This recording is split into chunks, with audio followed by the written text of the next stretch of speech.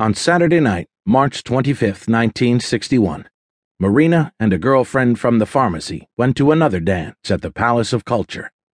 Wearing a simple gray dress and her best Czechoslovak shoes, Marina was walking down the stairway to the dance floor when she met Alec coming up. "Hello," he said, grinning happily. "I'm very glad you came. I was afraid you might not be here." He was dressed differently from the last time she saw him. He was wearing black trousers, a blue button-down shirt without a tie, and a charcoal gray V-neck sweater. Marina noticed that his eyes were a deep blue. She was pleased that he had been looking for her. They danced and talked all evening long, strolling home together down Ulista Kalinina, the broad thoroughfare on which Ilya and Valya had their apartment.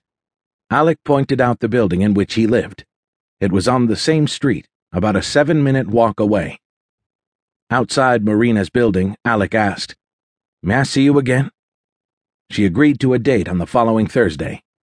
He asked for her phone number, just in case. 3 days later, on Tuesday, when Marina came home from work, Valya informed her that a young man had called, not once, but twice, and said he would call again the next day. He had a nice, polite voice, Valya remarked, but I couldn't understand him very well. It's probably your American. On Wednesday, he called again. This time, Valya reported, he sounded upset. He was in the hospital and unable to meet Marina the next morning. Would she come to see him in the hospital?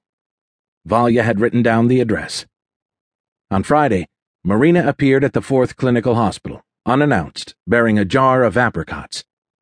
Alec was overjoyed. He exclaimed that apricots were his favorite dessert. He was wearing hospital pajamas and flushed with embarrassment when Marina arrived. Both were uneasy as they sat talking in the corridor for about an hour. Alec was to have an operation on his adenoids the next day, and the prospect made him so nervous that he was scarcely able to speak of anything else.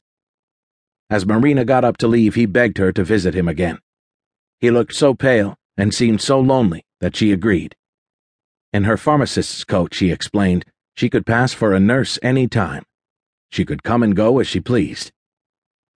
Marina came again the next day. The operation was over, his adenoids were out, but Alec complained of pain and the absence of anesthetic. Marina felt sorry for him and started coming to see him nearly every day. She noticed that as a foreigner, he got a good many favors from the hospital staff. She herself was allowed long after visiting hours. Had she been seeing anyone but a foreigner, she would, she knew, have been shooed summarily away. One day as they were walking down the hospital stairway, Alec suddenly asked if he might kiss her. "If you ask," Marina said coquettishly, "I'll have to say no." And so he kissed her. Marina cringed. The whole thing, Alec, his asking for the kiss, the fetid hospital air, repelled her. She felt averse to herself and to him, and left abruptly. Marina resolved not to see him again. She had liked Alec at first, and when her co-workers at the pharmacy learned she had an American boyfriend, they were intrigued and envious. But now Alec was pale and unattractive. He was not a boyfriend anyway, just a foreigner she felt sorry for, but she was anxious not to hurt his feelings. So when he called from the hospital a day or so later and asked her to come again, Marina reluctantly consented. "As long as he's sick, I'll go," she said to herself, "but the moment he's out of the hospital, I'll refuse to see him again." He had a hangdog look that first visit after the kiss. Marina sensed that he wanted to say something, and this time, as he walked her down the staircase, he took her 2 hands, kissed them, and said, "I want you to be my own girl." He used the Russian for fiancé. "I don't want you to go out with anybody else." Was it a proposal of marriage, or had Alec merely chosen the wrong word? Marina was surprised, but she replied as she usually did. She promised him that she would think it over, promising herself, meanwhile, that she would go serenely on seeing her other boyfriends, especially Anatoly, whose kisses were still making her head spin.